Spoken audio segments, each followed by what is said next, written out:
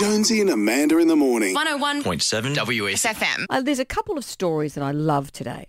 There's a horse in China who every time someone tries to ride him, he plays dead. Look at little face. Yeah, look at his face. Little face. He's smiling. They say that he even loosens his tongue, puts his hooves in weird positions to make it look like he can just not go on any longer. So his owners say that it happens whenever people try and get onto the saddle. He just lies on the ground and closes his eyes as if he's dead.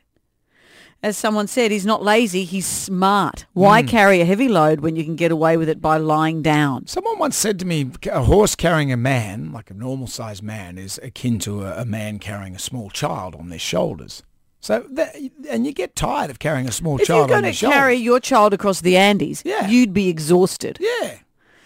I'm with that horse. There's another story here. I love this. It's a cat called Cinderblock. Cinderblock, have a look, is 5 kilos overweight. Gee, that's a big fat pussy. That's a big fat cat.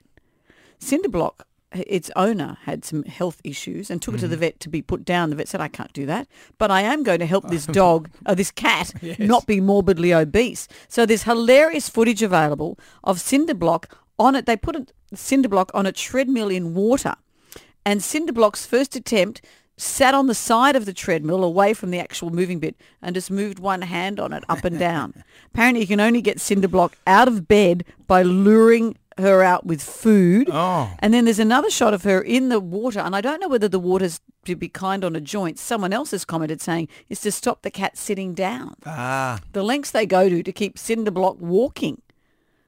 All of this leads me to my lazy pet. Oh, yeah, my favourite segment. Today I don't feel like doing anything. How lazy is your pet? Yeah. I've got a border collie. There's not a moment of laziness in her body. Though I've got a friend, and I meet my friend and her dog Dude.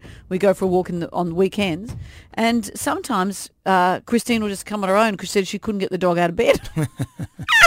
My dog, the minute if I'm home on the weekend, the dog's saying, great, we're out. It's always up. So what's next? What's happening? Dude, not so much. Jonesy and Amanda in the morning. 101.7 WSFM.